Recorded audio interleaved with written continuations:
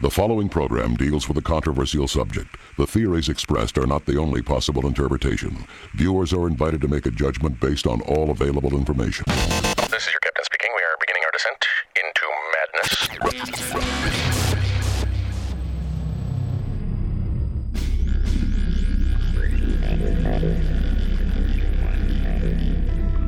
Open your mind.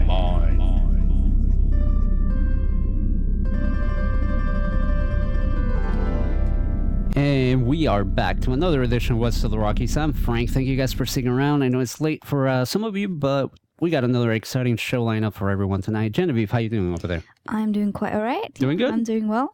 Definitely. Yeah. Considering it's been a crazy week, I'll say that much. It's I don't think we can start the show without briefly at least addressing the unfortunate events that have transpired in the last week. And to me, it's just really interesting. And, on this show, we talk a lot about these fringe topics, whether it's the paranormal, aliens, UFOs, conspiracy, etc. Last weekend, as many people know across the country, there was that huge UFO scare. It turned out to be a test launch for a missile. For me, it wasn't a question whether it was a UFO or not, or a missile or not. To me, the real question was why. Why is this happening right now? And 2 days later, there was another missile test. And a few days later, we had, the airstrike that killed that and a prominent... few days before that, you had apparently the leader of ISIS getting destroyed. I don't know what to say. And then days later, we had the unfortunate events that happened in Paris. And look, I love Paris. I love France. It's an amazing place. There's something very magical, and I can understand why that is the capital, was the capital, or is the capital of art to some extent, right? So many great artists have lived there. And obviously, it saddens me and it saddens us to see this kind of thing happen. And, our thoughts and prayers are with all those affected. But for me, the real question is always why, and I've been trying to think, and I by no means, take my word on this. I'm just a mere mortal trying to make sense of really crazy situations. But I've been sitting around wondering if these three events are somehow connected. And that's all I'm going to say, because I really have nothing more to say about it. Like I said, I'm still... exploring this next week. But... Maybe we'll be exploring this next week. But I just find it interesting that we have, like a missile test launch, and then we have that airstrike that killed, what was his name? There's a lot more. And, you had the more Lebanese attacks. I mean, you had a lot at once. There was a lot at once. There's a lot. There's definitely a lot going on, a lot for my brain to digest and try to make sense of. And I think I'm on the same boat as many of the people listening. We're just trying to make sense of all the craziness in this world. And boy, 2015 is going down as a pretty intense year. I'll say that much. Yeah. I was just thinking, on a lighter note, thinking of 2015, I realized that 2015 marked the 30 years of Back to the Future, which is also an important date for me, and... did you see Toyota's new advert? Yeah, I've seen it. Yeah. It's like, oh gosh, let's not talk about it. And it also marked 40 years since Travis Walton had that experience up in Snowflake, Arizona, in the mountains. 40 years, yeah. 40. Yeah, so 2015, it's interesting. Like I said, for me, it's interesting. I'm not saying, don't believe me and think that I'm saying that, it's a big, I'm not into numerology or nothing. I don't know a whole lot about it. But Genevieve, I'm going to throw it to you, because tonight we have a really cool guest with a really cool movie, and I'm really, really excited to talk to him. So why don't you make the introduction and we'll get him on the line. All right, well, we've got Patrick Connelly on today. He works in film, video, theater, performance, and the visual arts. A man of many talents. He's got experience in writing, producing, directing, designing, editing, performing, and curating. Receiving his BFA in film, video at Cal Arts and his MFA in theater direction at UCLA, Patrick is now co-artistic director at Highways Performance Space. I believe that's the one here in Santa Monica. And he's also on the board of directors. He's furthermore the founder and producer of Unmarked, UNMA RKED. I'm not just spelling that out randomly. It's written that way in capital letters. Of course. It's a project dedicated to live and remote outer-disciplinary spectacle, horror, glamour, and social justice. You'll see that a lot in Patrick's work. You know, he works on multiple platforms. And as will become apparent to those of you who don't already know, he's a big fan of exploring issues of social, cultural, and personal identity and subjectivity. Now, the recently released Excess Flesh marks a directorial debut for Patrick in the feature film world, premiering at South by Southwest in March of this year. Past works include Patty, which was a multi-platform project that recently actually received 5 LA Weekly Theatre Award nominations, including Best Musical. Others include an experimental short-form documentary titled 10 Minutes is 2 Hours, shot in South Sudan, which is super interesting. Yeah. And another one, some of you may have heard of this, was a recent project, a very cool sub-pop music video for the single Body and Blood by LA rap group Clipping. Well, with that, basically, we'd like to introduce Patrick Connelly onto our show. But before that, just so you all get a view of what we're talking about, we're going to play the theatrical trailer of Excess Flesh. Yeah, and this is for all our Ustream friends. And if you're listening on iHeart, you're missing out. Tune in. Yeah, you're missing out, number one. But we'll also be linking this later. We're posting it on Twitter as well. But right now, let's check this out. Believe me, it's a trip. Here we go.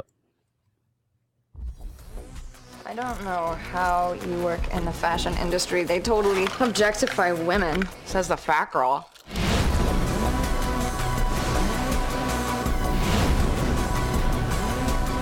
Come out with me tonight. Rob will be there. So? He's nice, and he likes you. You would know. You're not down for my sloppy second? What the fuck is wrong with you? It's not fair what you're doing to me. I promise. I'll keep my hands off.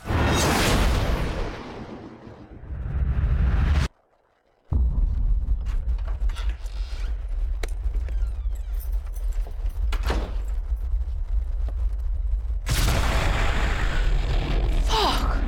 Creepy bitch. I am on to you.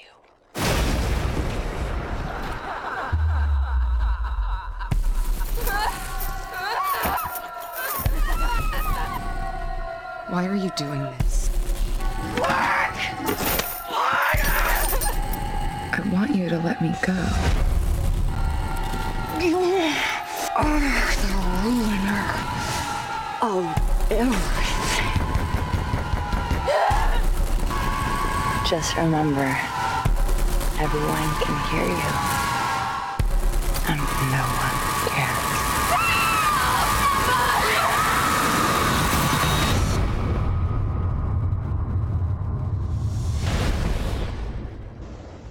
And with that, we'd love to introduce Patrick onto West of the Rockies. Hi. Hello. Hey, Patrick, can you hear us all right? I can. Awesome. Thank you so much for taking the time for being with us. We're really excited to talk to you. I mean, this movie looks pretty intense. I'll say that much. Definitely. But, first, before we get into it, why don't we let our listeners get to know you a little better? How did you get involved making films? Was there like a single film that made you go like, wow, like that's the kind of stuff I want to do? Or was this something that you found yourself being led to? Because I know you work through other mediums as well. I mean, I've always wanted to do film. I've always, since I was, really little. For me, with the most important thing, or the thing I'm most interested in, is storytelling, and I've explored that in many different forms. And I think, the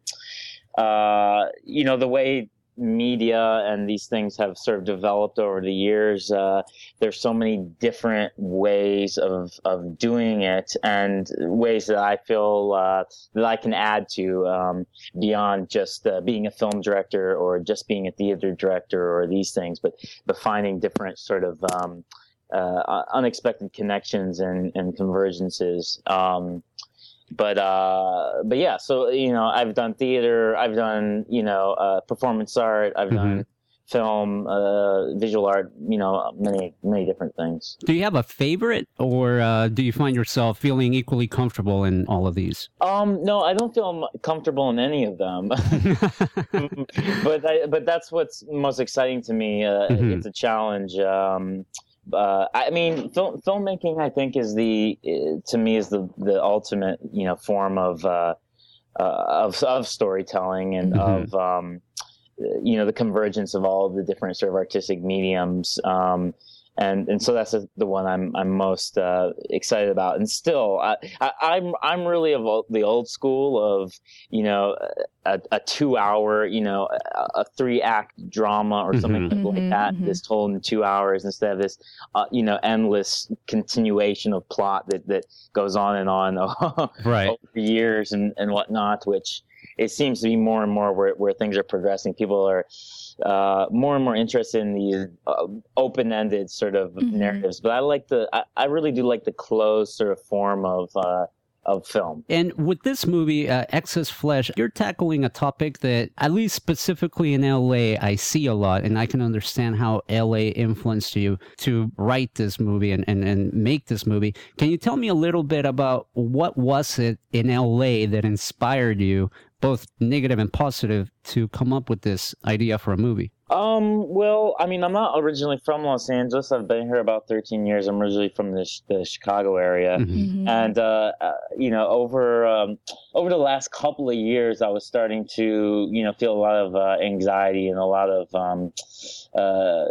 feeling more and more this sort of isolation that, sort of, so just LA, basically. Because it's such a big, sprawling sort of city of many cities. When I've been traveling around a lot in Europe and whatnot with this film, and everybody is, what is Los Angeles? And I can really never define that. I think it's, it's a lot easier to find a place like New York or, definitely, but with Los Angeles, it's so unknown. It's so fragmented, I find. I mean, coming from someone who's literally been here for like a year, I agree with you. These other places, you can pinpoint what it is that makes them, that gives them character. Like I go to London, everything is dense and it's all there in one place. And LA, it's really like just itty bitty, you can't pinpoint where and what LA is. Yeah, no, I mean, I completely agree with it. And also because the majority of the population here are people who come from all these different, parts of the world in pursuit of something, whatever that may be. Yeah. So it's very, to me, I mean, it's very hard to, find a way around, so you end up getting sort of pulled into your own individual space, both like physically and psychologically. Yeah. And in a way that's kind of what was being reflected through this movie, amongst many other things. But that was the prime sort of impetus for doing this at this point in time. I find that really interesting because in LA it's like a huge place, but at the same time there is this anonymity about people here. You really never get to know people here sometimes. You wouldn't that could say be hi to someone on the street, put it that way. Yeah, and that is almost a little scary because I don't know who my neighbor is necessarily. And I literally don't know. So. So I find that the aspect of feeling isolated in such a huge place like LA really interesting, and that is something that I think a lot of people can relate. I'm guessing that this is how you felt, or am I making a wrong assumption? And if so, I apologize, but is this how you felt when you came to LA? Oh yeah, I mean, and I've been here for 13 years and I still have no idea where I am. So it's and I've lived all around the city in different areas, and each one has its own particular sort of feeling about this, and and I still feel that way, but at the same time it's quite exciting in that way, right? That you never are comfortable, so to speak, and that's I mean, I was just in New York and recently, and was feeling very just caged in a completely different sort of way. Here it's you're in your own headspace, and in New York it's a much more physical entrapment. Now, with this movie, Excess Flesh, we just watched the trailer, and I know that our friends on iHeart probably listened to the trailer, but why don't you tell people what Excess Flesh is about in your own words? Well, Excess Flesh is a story of two young women. They're in their late 20s. They're roommates, and one of them works in the fashion industry, is very beautiful, very thin, and the other one is new to the city. She's from New York, actually, and is sort of an agoraphobe in a way.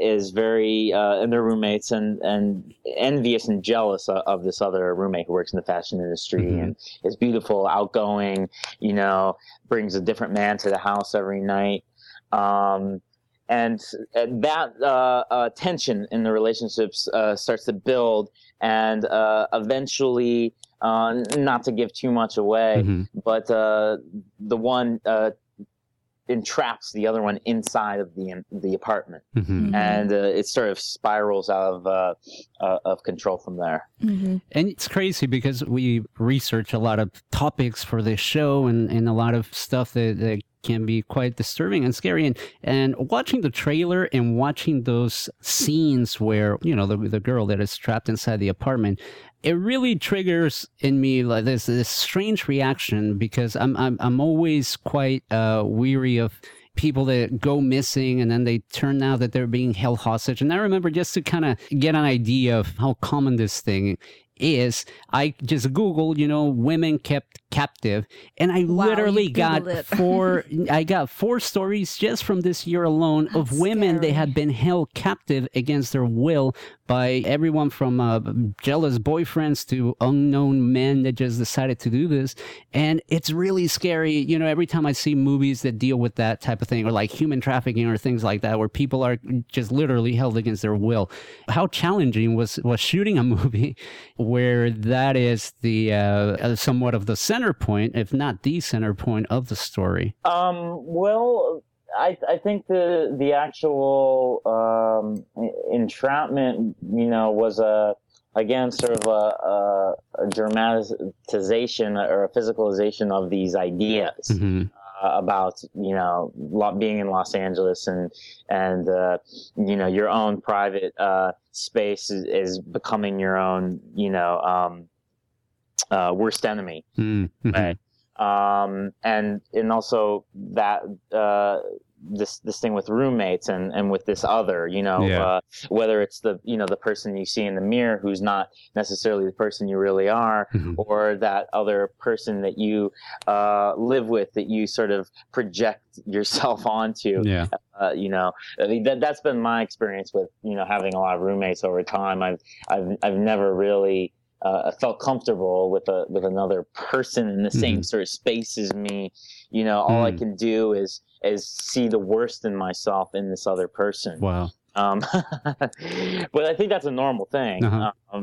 It's we all want to we all want that privacy, right? And by sharing this space with another person, it's this real invasion of that. And that's not even just a roommate. That could be a partner or a boyfriend, a girlfriend, whoever.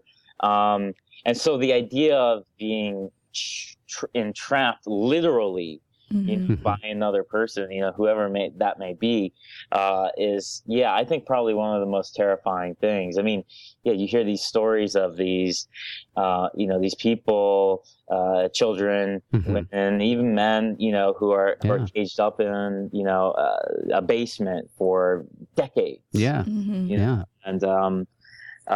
And having to create a new world, literally within one's own mind, to be able to survive that. It's a very, very heavy theme, and you actually got a couple. Right there. Yeah, no, you definitely got some really heavy themes going in this movie. Another one being the issue with body image or self-image. I traveled a bit, and I see that in the U.S., especially in L.A., we're quite obsessed with image, you know. I mean, we have tons of plastic surgeons here, everything from like reconstructive dentistry to you name it. LA is one of the places where you can come and literally leave looking totally different.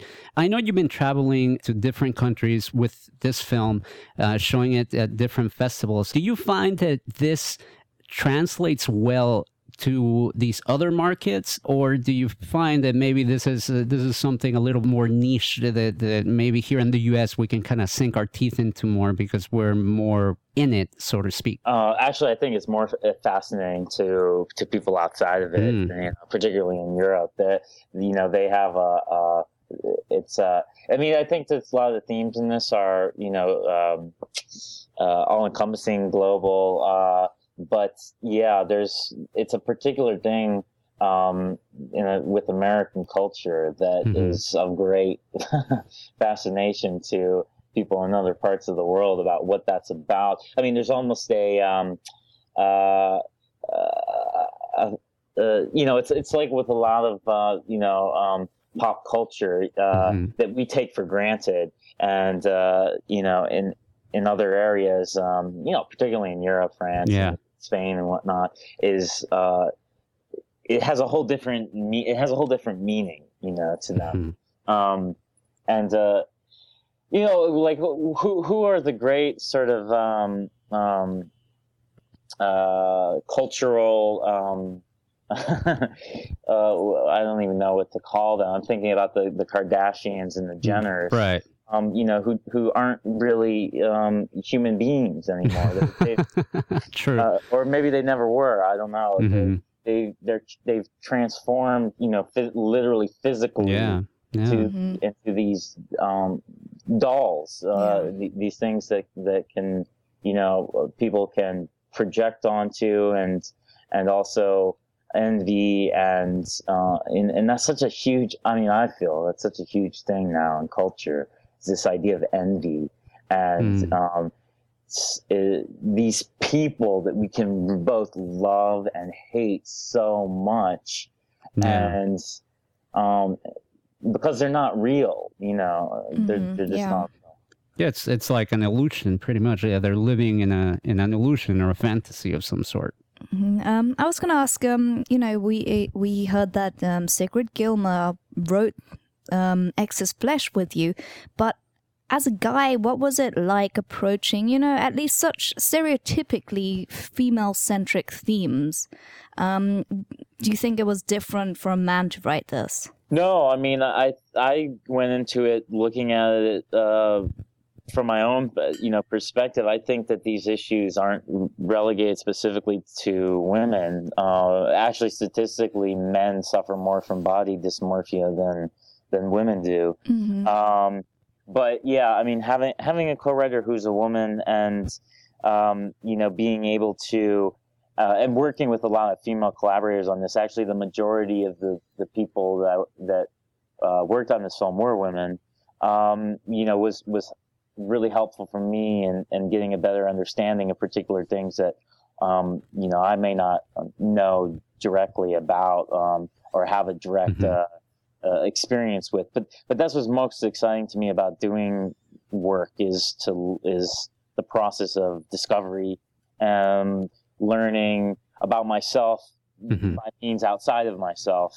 Otherwise I wouldn't do it. You know, I've never gone into doing work with the idea of, I have a story to tell, so to speak, or a personal narrative. That generally comes about through third-party means. So that was what this was in a way. It took a pretty far into the process for me to really understand why I was doing this particular piece or why I was interested in it. Okay. So how do you feel about, this movie being labeled a body horror movie or a body image horror?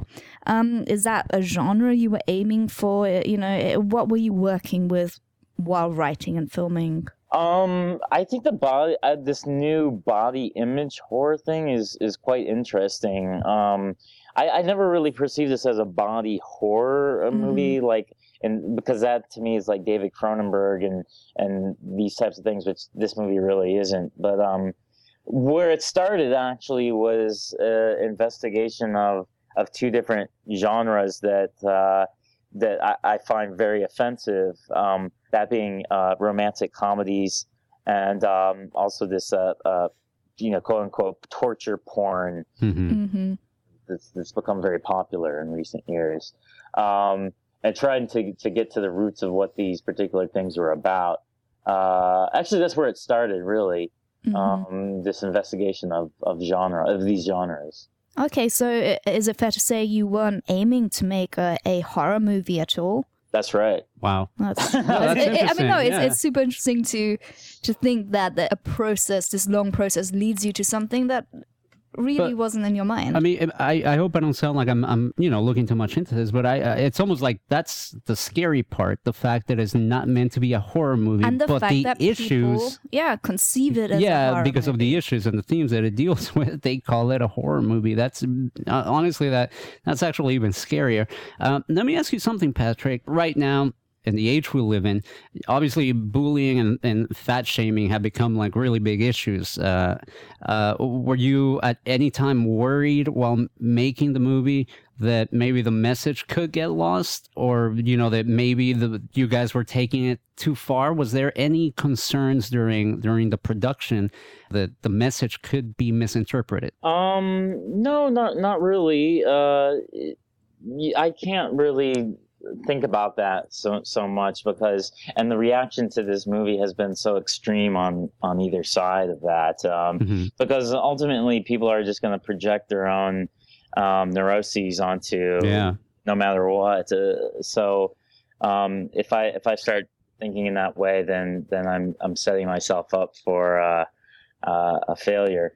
But yeah, I mean, it's become much more acute, since we began the process of making this movie. It really bothers people. Yeah.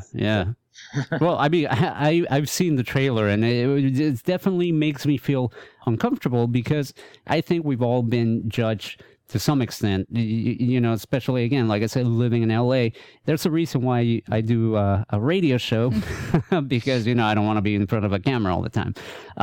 It's a very, very realistic issue that this movie tackles, and I find that is what makes people uncomfortable. Mm-hmm. And we've got a few questions lined up as well in the chat. One of them actually relates to one that I had. First of all, Professor Madness in the chat was asking what day, and this is regarding, filming, what day smelt the worst and why?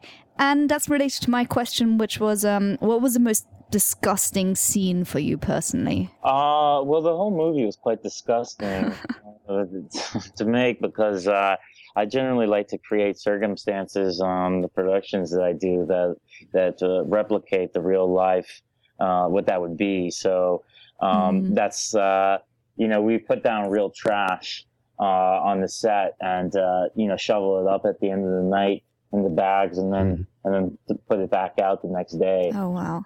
So by the end of 18 days or whatever, how long the shoot was, it smelled quite pungent, and not in a good way. Well, if you need a filming location, you could use my apartment. That place is filthy. Believe me, you don't need to add any more trash to it.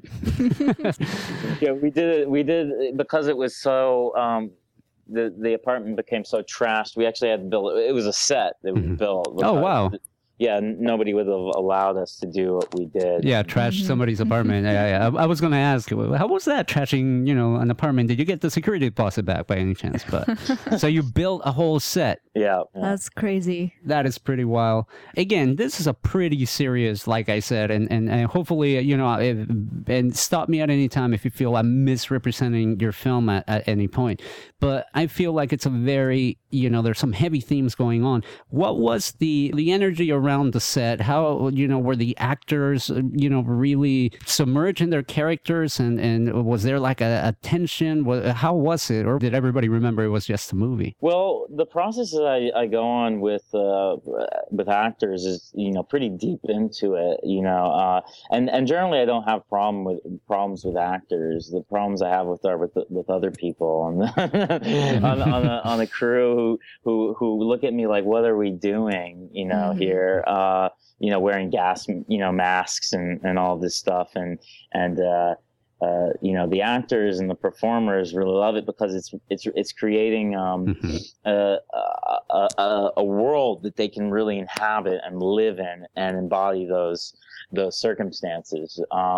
And that was my number one goal with this work was performance and to get really inside of the physical lives and the mental lives of these characters, and everything else was less important for me. A lot of people, filmmakers, there's just right now it's really just about effects, and I'm not talking about like visual effects, but movie making as a series of effects, and to me this was really about the characters and the performance of it. It was a performance art piece in a way before the camera, and that was really exciting to me to be able to watch that and to have that connection with the performers. But everybody knows we're making a movie at the end of the day, right? I mean,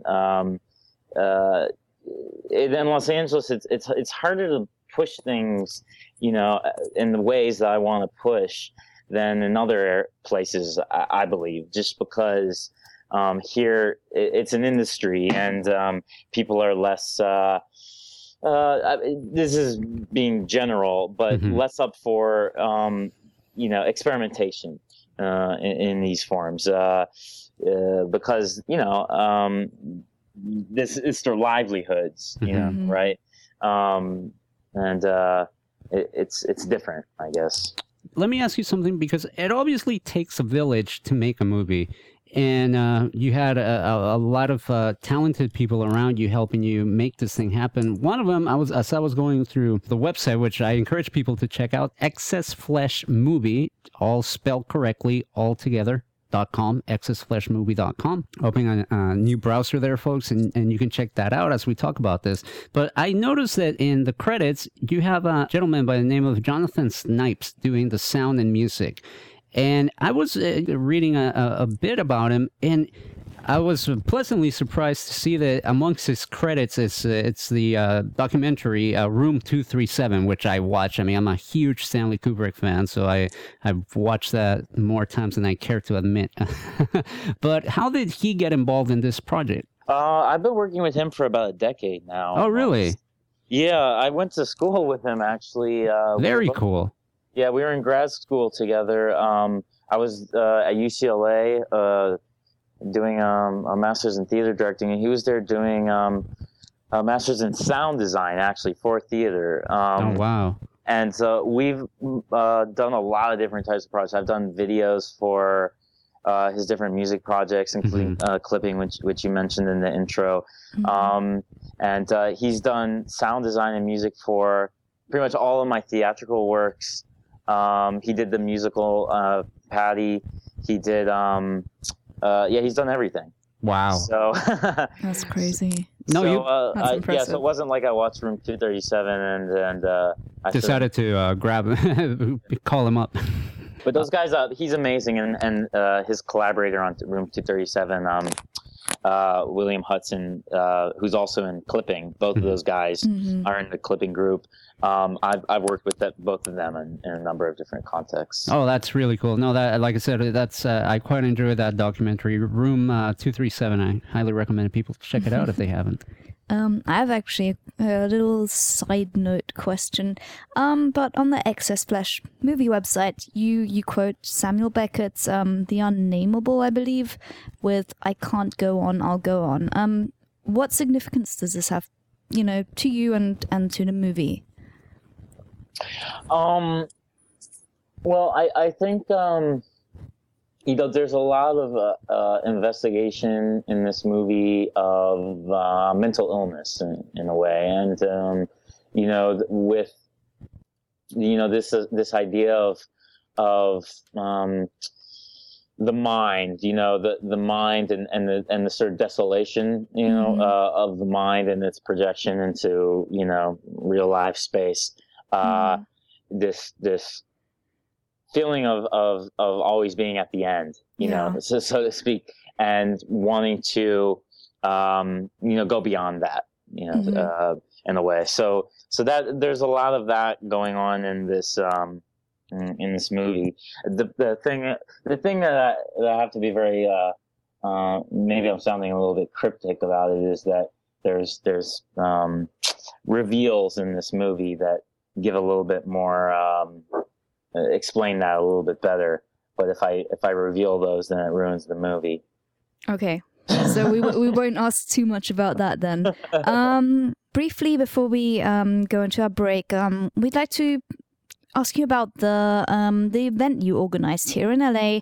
It was called Excess and was set to coincide with the premiere here of Excess Flesh.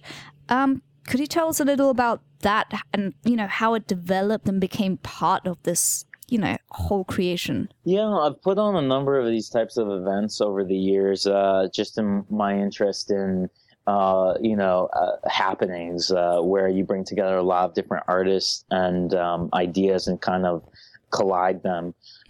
So it was bringing together an excessive amount of ideas and literal people in a space. We had 13 musical acts.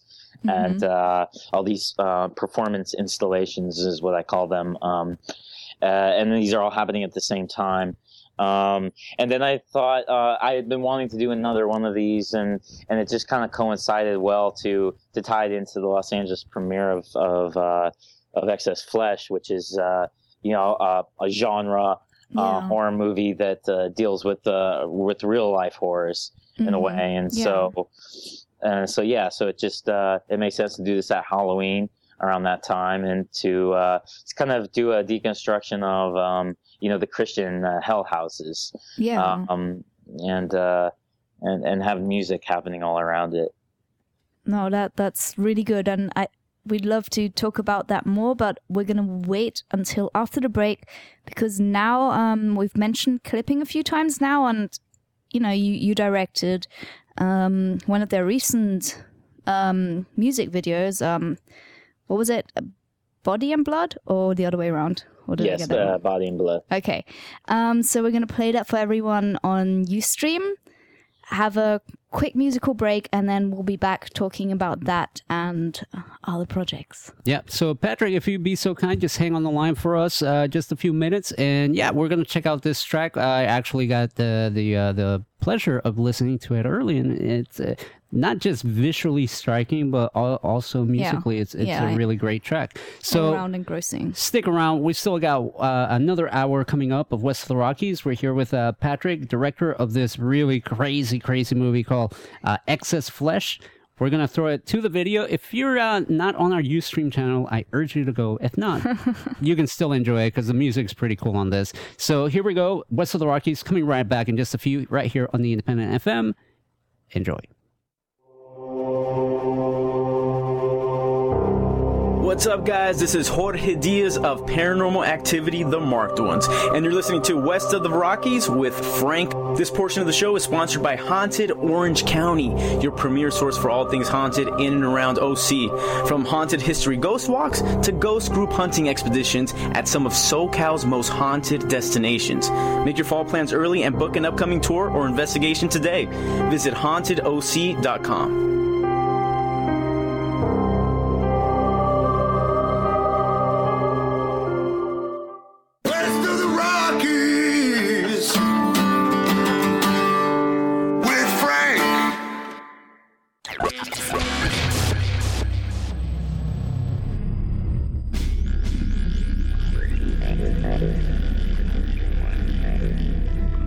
Open your mind.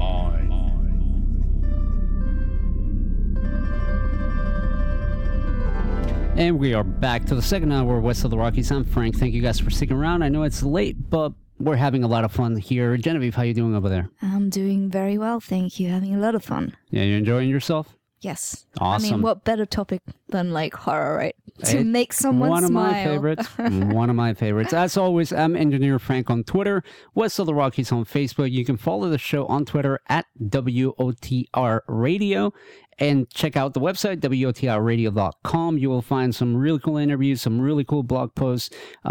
We just posted the interview with Steve Concatelli, executive producer of the Out of Time documentary, where they restore the DeLorean time machine. Yeah, that was On that cool. same episode is when we talked to Ben Hansen about the missile launch and the Travis Walton Skyfire Summit. Mm-hmm. So it's a really interesting interview. Definitely check that out. We also have new blog posts. We got our Kamikaze blog post. I still think our little catacombs And one the catacombs. was a nice one. The Catacombs is it's a great one. It's honestly you did an excellent job at giving it a different spin. As always, I'm a fan of like the more morbid side of them. But you found that, the poetry inside the Catacombs, it's the quotes were equally, nice. They were grim impressive. and heavy and good. No, it's good stuff. So definitely check it out. WOTRradio.com is the website. You can find Genevieve on Twitter at Genevieve Uway on Twitter. Not a day I go by that I don't regret choosing that name. But there's still time. There's still time. And of course, you can catch her on her very own show right here on the Independent FM every Thursday night at 9 p.m. called No Added Flavors, OURS, because if you haven't picked up by her accent, she's not from around here. I spell it all wrong. Music, Right, jokes, whatever. facts, funny stuff, taking requests as well. So definitely check it out. No Added Flavors on Twitter as well, at noaddedflavors.com. We're joined tonight by Patrick Kennelly, who is the director of this really, really interesting, unwillingly horror movie called Excess Flesh. Patrick, why don't you tell people where they can find you on social media and find more info about this film? I think you gave out the website for the film before. It's www.excessfleshmovie.com. And we're on Facebook as well, if you and Twitter. I don't know I'm really, really bad with all that stuff. It's all good. You're talking to somebody that forgets their password for every account on a daily Twitter basis. was at Excess Flesh, and I believe the Facebook was Excess Flesh Movie. Excess Flesh Movie. Yes. There we go. I was really surprised when I came up with that title that there wasn't all those names and whatnot weren't taken already. I know. I thought that too. I was like, well done for picking. Yeah, kudos for that. No, because believe me, in this day and age where people literally just get names and hope that one day somebody will come up needing it and having to pay for it. Yeah, it's become a business. I actually knew a guy who bought, I think, something like 50 or 60 websites, literally, and they were like very generic websites. They're like, oh, I'm sure somebody will, Website.com. Oh, yeah, crap, exactly, I haven't stuff checked like it yet. that. Patrick, before we went to break, we were talking about this Hell House that you had set up to coincide with the LA premiere of your movie, and we're in the middle of talking about that. Now, listen, me personally, I had never heard of a Hell House. Maybe I've been living under a rock. But can you tell us a little bit about the concept of what a Hell House is and how you took that concept and applied it to what you wanted to do with the premiere of your movie? Well, a Hell House is generally put up by Christian churches. There's actually a really excellent documentary about it called Hell House. Oh. And basically it's in the form of a typical haunted house where you know, people walk through a series of rooms, but in the rooms, instead of, you know, I don't know, Jason coming out with a knife or whatever, or, you know, different scenarios like that, you have scenes depicting, you know, abortion and teen suicide and you know, all these, you know, gay marriage, you know, all of the sort of their ills of society, so to speak, and basically, you know, to scare you straight, and then you end up in basically hell, like in the. I've never actually been in one of these things before. I don't think I could ever put my. I desperately want to know. But they're quite advanced now. I mean, it's a relatively recent phenomenon. Oh, okay. But you know, they're just as they're almost as prevalent now as regular haunted houses. Not in Los Angeles or right, but you know, in the areas of our country where the Bible Belt and all that, I'm sure. Yes, yeah. There was the great article on Vice actually where a guy literally took you through the experience of a hell house under the guise of volunteering there, and he wrote a pretty interesting first. It sounds like there's an interesting way of thinking that goes behind these things. I'll say that much. Patrick, I was reading that the Daily Beast, and I'm going to quote this story. They called your movie, and I quote, the most messed up movie at South by Southwest. Was that something that you were striving for there, or was this just part of like the whole, you know, it wasn't meant to be a horror movie, but that's how people interpret it? Yeah, I mean, I always think I'm doing quite mainstream and accessible works, but I guess it never really turns out that way. Yeah, it's I'm reminded numerous times, especially when I go on festivals and whatnot, festival programmers and whatnot, they come to me and they're like, you know, you're the weird movie. I'm like, I don't really know what that means, but okay. Yeah. When I think of weird movies, you know, I think the Human Centipede or something along those lines, or like a Serbian film. But I feel like your movie, you're trying to get to deeper issues, you know, and I was reading some of the stuff online about what you've said, you know, in relation to this film, that it's almost like a criticism to the consumeristic society that we live in. Could you tell me a little bit more about that and how you see it in that way?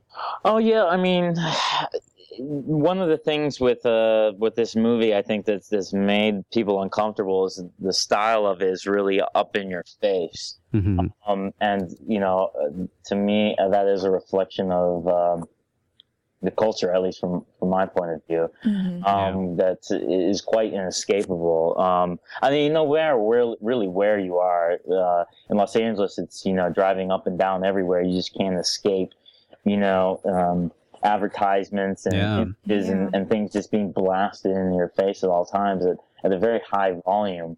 Reality television, you know, it's just more and more content endlessly. You know, it's just there is no space for reflection and thought. I mean, you really have to you have to dig a pretty deep hole to get to that place. So that was kind of what we were doing with the style of this movie. Somebody was just telling me at a festival, they were like, you know, normally in a movie you have a little bit of breath where you know you can step back from it a little bit, but with your movie you can't, because it's really right up in your grill, and I like that. You know, to me, those are the movies that have most affected me. You know, those things you can't really get around, and you are forced to deal with, whether you like it or not.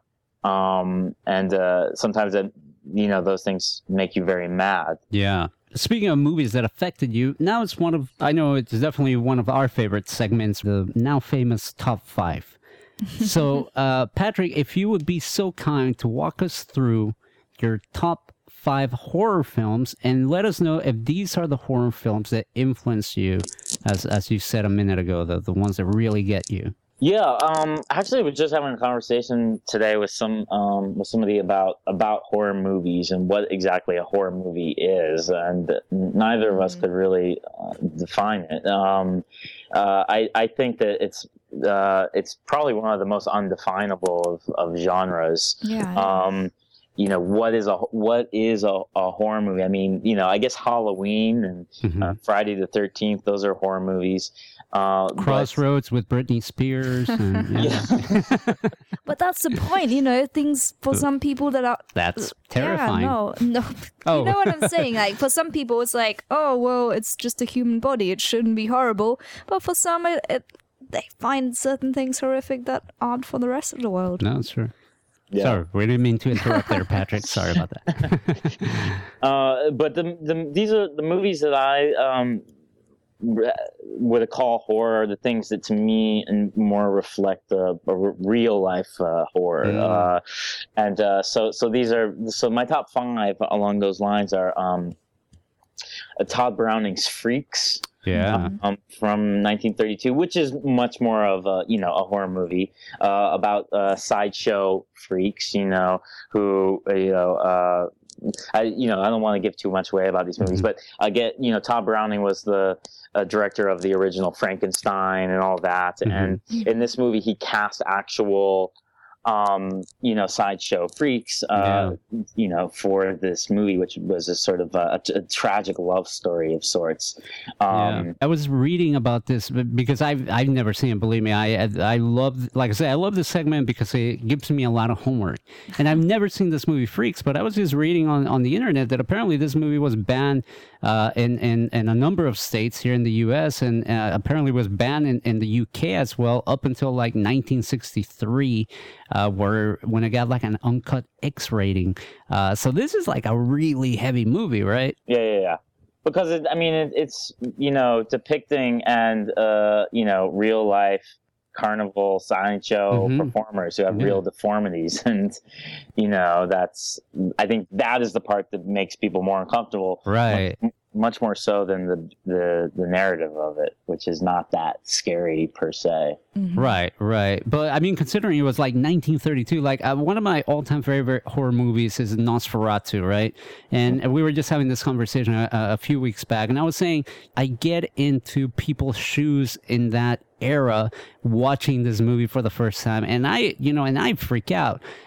I can't even begin to imagine how I would react watching this movie Freaks, considering it's from 1932. Yeah, no, it's really crazy. And what's the number? By the way, are these in order or no particular order? I'm just going. I'll go chronologically. Okay, sounds good. All right. So what's number 2 on this list? Number 2 is what was number 2?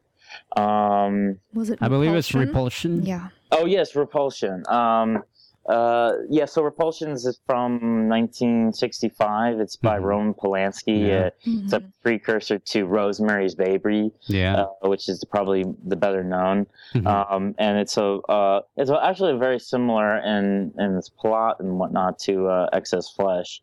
It's a woman played by Catherine Deneuve, who basically becomes sort of by her own sort of in her own way trapped inside of her apartment, and starts to go insane and starts having visions of things, and which ironically happened to Polanski eventually. I'm going to make a quick parenthesis in a minute. So I'm going to let you finish because Roman Polanski is quite the character. Sorry, but continue. So she goes insane inside of the apartment, and eventually, takes out that insanity on the people who come to visit her there. I hate to admit it, but I'm not ashamed to admit it. I have not seen this one, but one of my all-time favorite horror movies is Rosemary's Baby. I mean, that movie, honestly, it terrified me. It really, like I said, I read a lot of strange things and strange books, and Rosemary's Baby had a few things in there that I've read in some of these books that I find quite disturbing. But it's just crazy, just kind of the road that Roman Polanski took there with his films. I mean, there was definitely like an underlying theme going on there with Polanski. But if you've there was a documentary about 2 years ago, right? Yeah. Roman Polanski haven't watched it, but I heard about it. I keep mentioning it. We have to watch it because I didn't know this stuff. He went through basically the Second World War, and he went through like heavy stuff. Yeah. So the stuff he's coming out with doesn't even surprise me after a while. That is true. Honestly, I forgot that part. You, like I said, I haven't seen it, but you told me a bit about the documentary, and it sounds like it was pretty rough. Patrick, number three. Listen, my brother studied film, and he told me about this movie, and I had no desire to watch it. But I want to hear your take on this because this is pretty heavy. What's number 3 on your list? This is Salo, or the 120 Days of Sodom, which is in the adaptation of the Marquis de Sade's infamous novel that is directed by Pier Paolo Pasolini. Yeah. It was the last film that he made before he was murdered. Italian director, Italian film, and basically takes the story and transfers it to fascist Italy, or right after the fall of Mussolini in 1943, and these fascist libertines kidnap 18 teenagers and subject them to different extreme forms of violence, torture, sexual and mental torture over a series of months. No, I'm telling you, my brother told me about this movie, and I was like, yeah, you know what? I'm sure it's like amazing, but I don't know if at least at the time, I don't know if I was ready to go there. Maybe now I read bits of the book. You were telling me about the book earlier. I was telling you about the book, and that reading it again, because you haven't seen the movie, right? No, I haven't seen the movie. Because you were saying like, I wonder if all the stuff in the book made it to the movie, some right? details in the book, I don't know how they would translate to the screen. I have no idea because they are so like, how did this guy like think of it? I don't know. It's incredible though. Like, it's fascinating. It's and again, people, you can Google these or go to IMDb and you can look up more information about this. But yeah, like Patrick just said, Pasolini was murdered before the film's release, and it sounds like it's some really heavy stuff. I don't know if I could watch it, but listen, we're only 3 in to your list, and I can already see a pattern, Patrick, but I'm going to let you finish, and why don't you take us to number 4 here? What's interesting is actually a lot of these films, and the filmmakers who made them, have a lot of myths surrounding their lives, and particularly the making of these movies.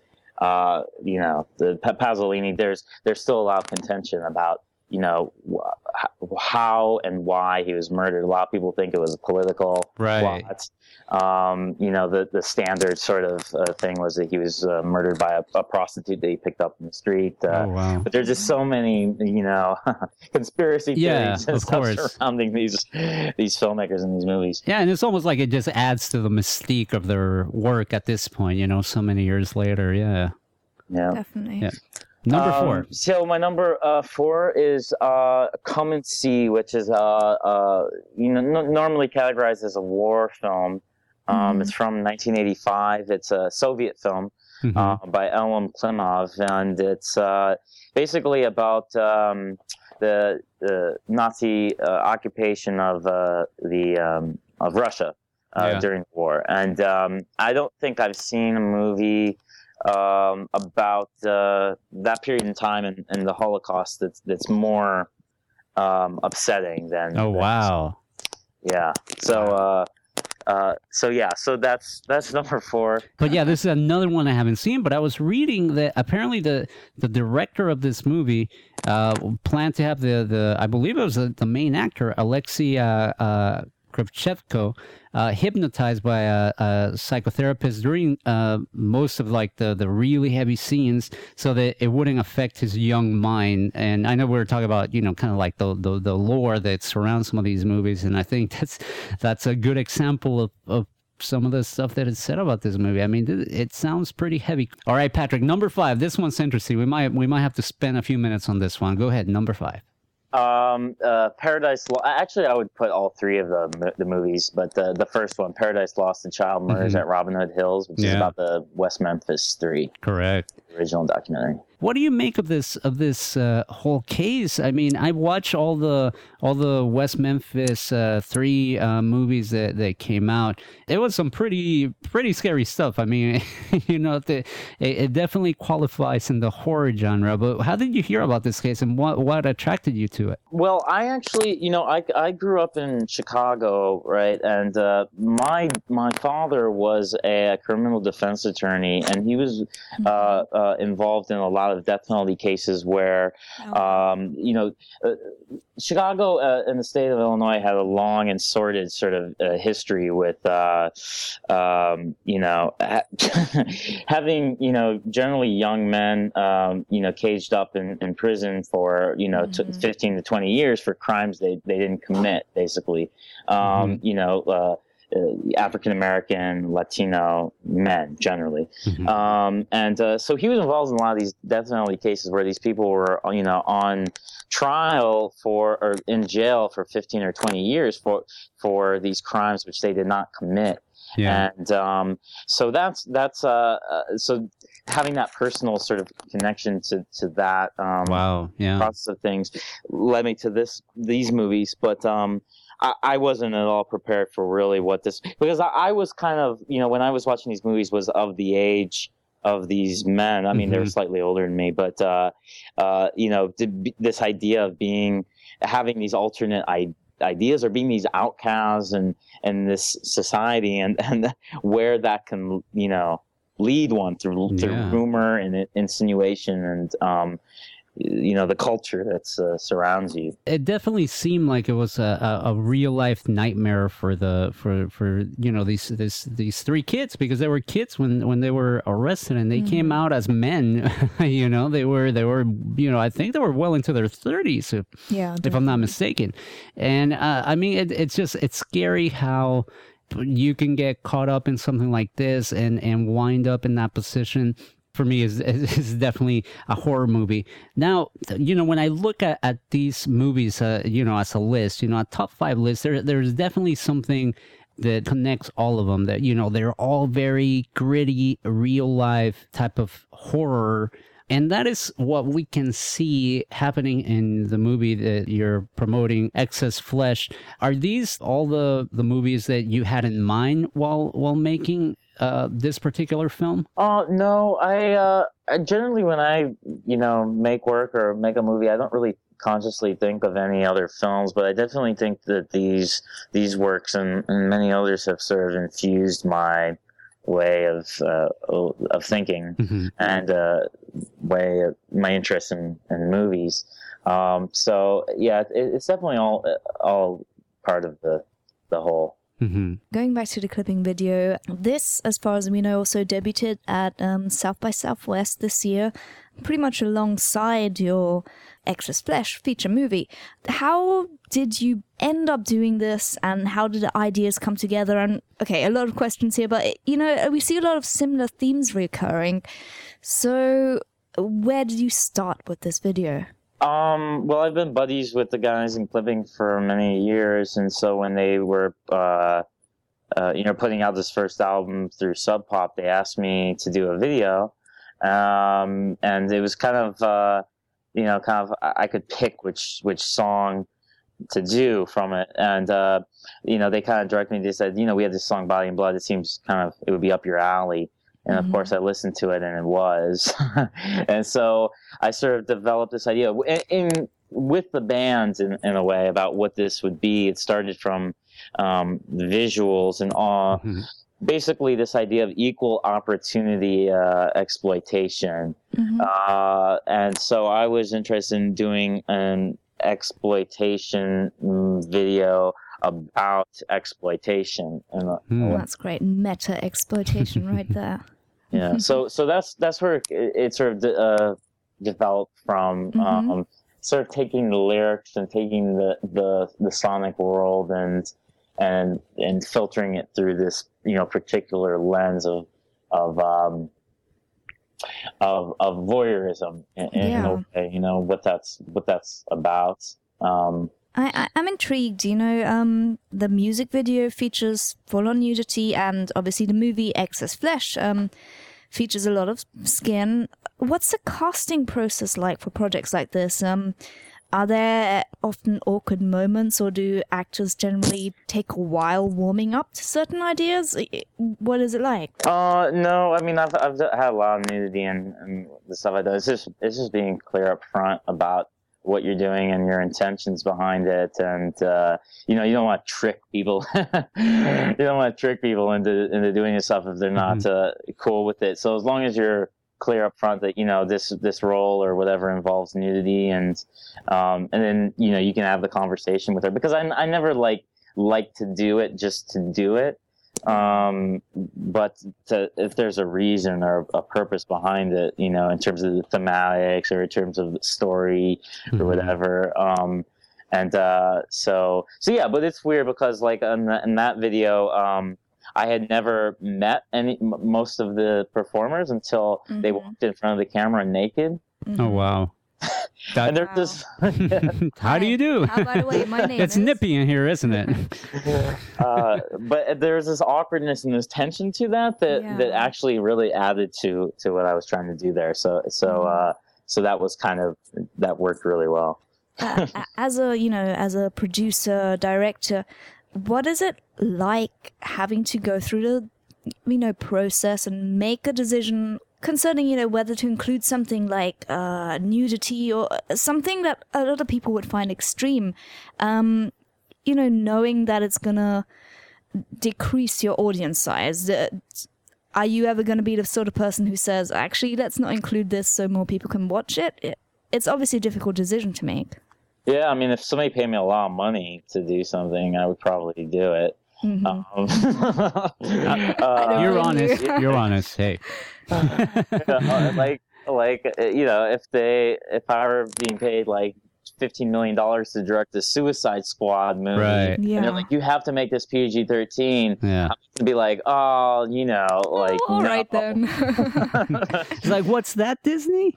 What? You want me to put mouse ears on the kid? Anything you say. Yeah. No, and honestly, I appreciate you saying that, because that is the reality of the industry. I think that a lot of times, living in LA, you know, we're blessed to know a lot of people, and a lot of people want to do what they love to do, you know, like their dream projects and the stuff that, you know, they're really passionate about.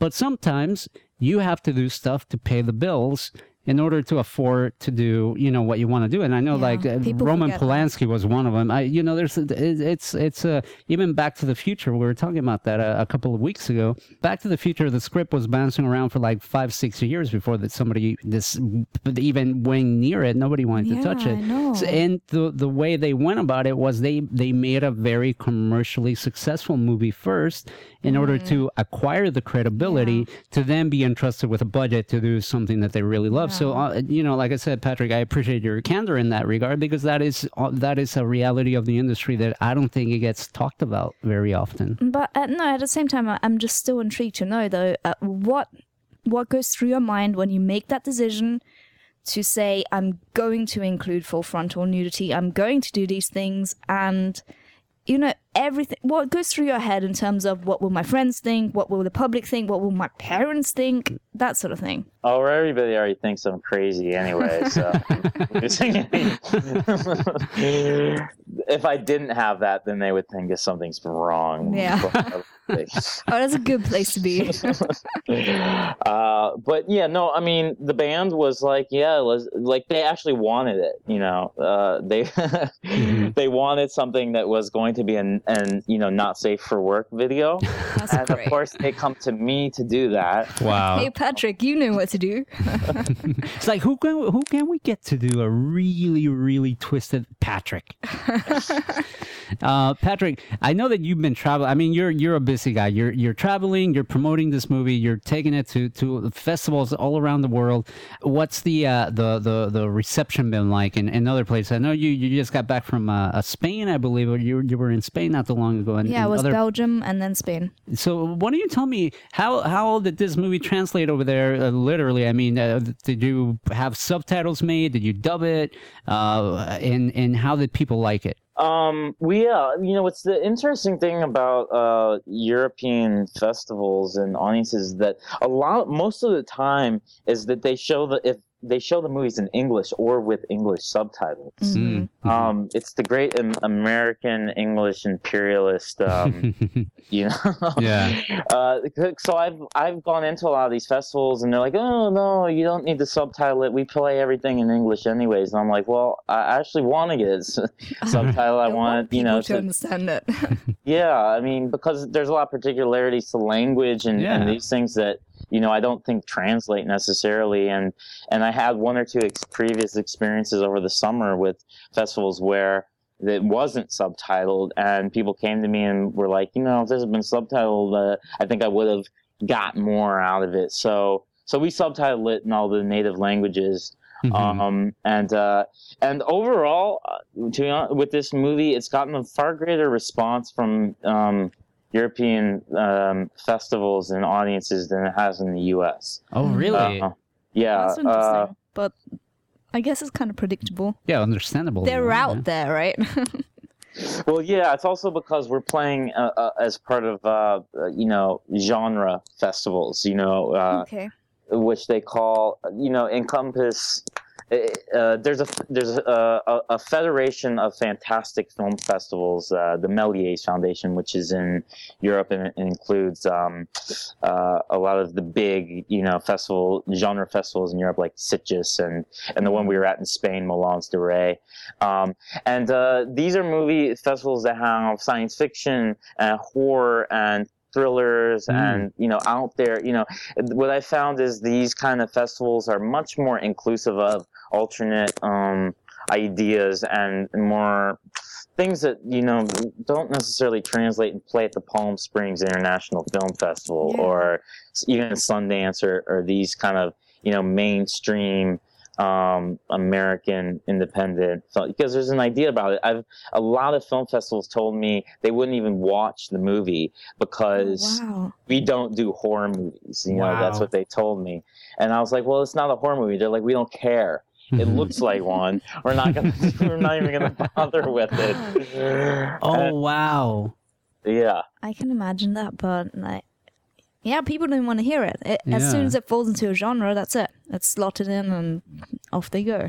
Yeah. How would you describe the movie? Is it more like a suspense thriller than, because you said, you didn't go into this trying to make a horror movie per se, but it just got, locked in to that genre.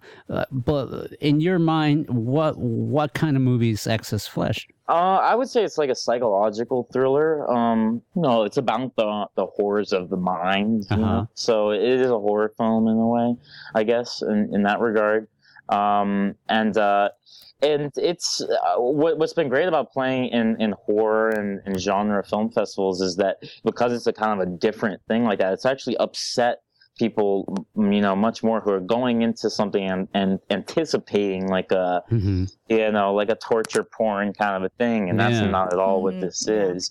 And actually, that's more upsetting to them than a woman being kidnapped and systematically tortured for 90 minutes, by some man, which is every other movie I see at these festivals is like that. It's I don't understand. It's like 10 minutes of a woman's fingers, the skin being peeled off of them. I'm like, okay, what is this telling me? I don't know. It just proves that, you've got pretty good effects. Well done.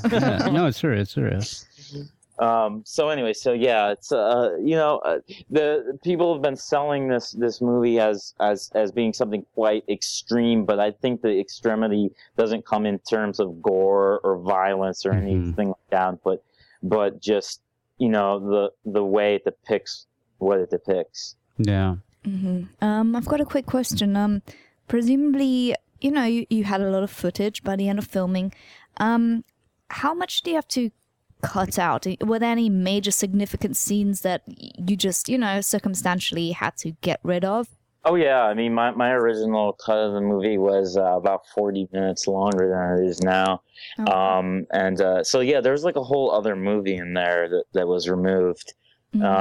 So yeah, that's always a really hard process. Actually, the process of producing and filming this movie was quite easy.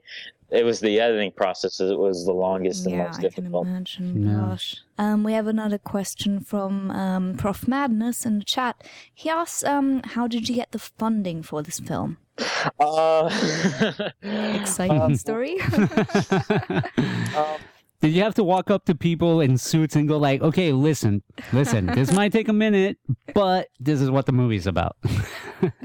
I was really lucky that the producers that I've worked with on this and the executive producer are people I've known for a long time and have worked with on other projects.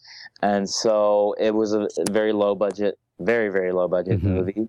And so, they believed in what I was doing and funded that. So it's, I've been lucky, but it's been also through a lot of like hard work to, put forth what I've put forth. So yeah, so that's how it came out. There's no real like magic formula for getting a movie made. I've discovered, I mean, it generally happens by accident.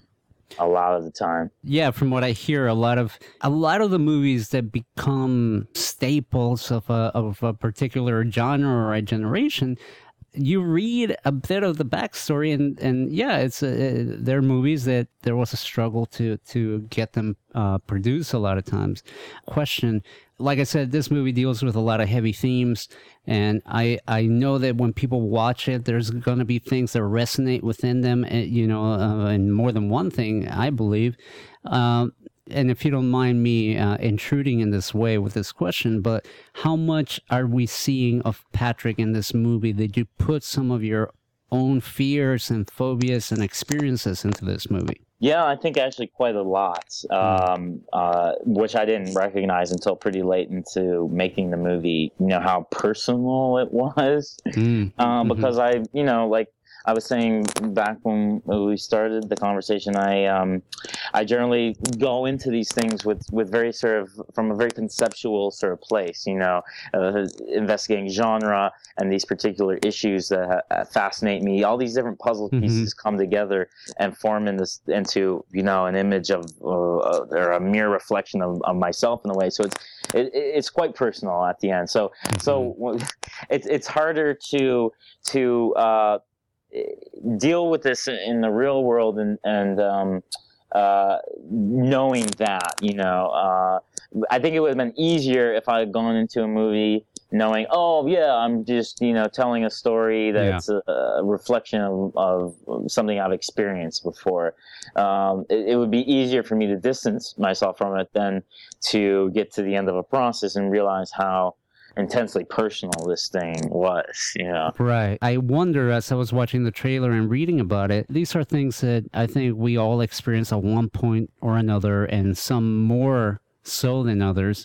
Patrick, we're almost out of time, but why don't you tell people where they can get more info about the movie, where they can catch it, when they can see it, and all that good stuff, social media, etc.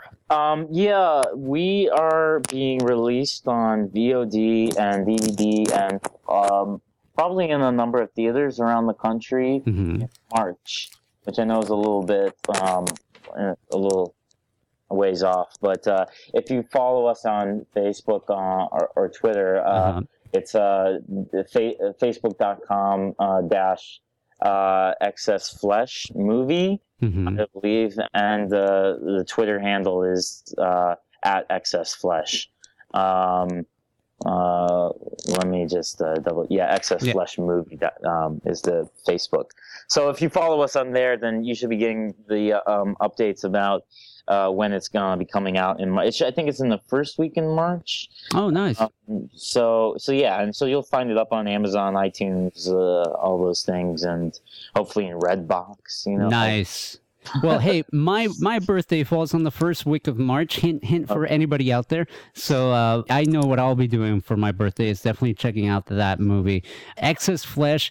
Patrick, thank you so much for being our guest. You've been great, and we had a lot of fun talking about you, about this film and just horror movies in general, and just learning more about it.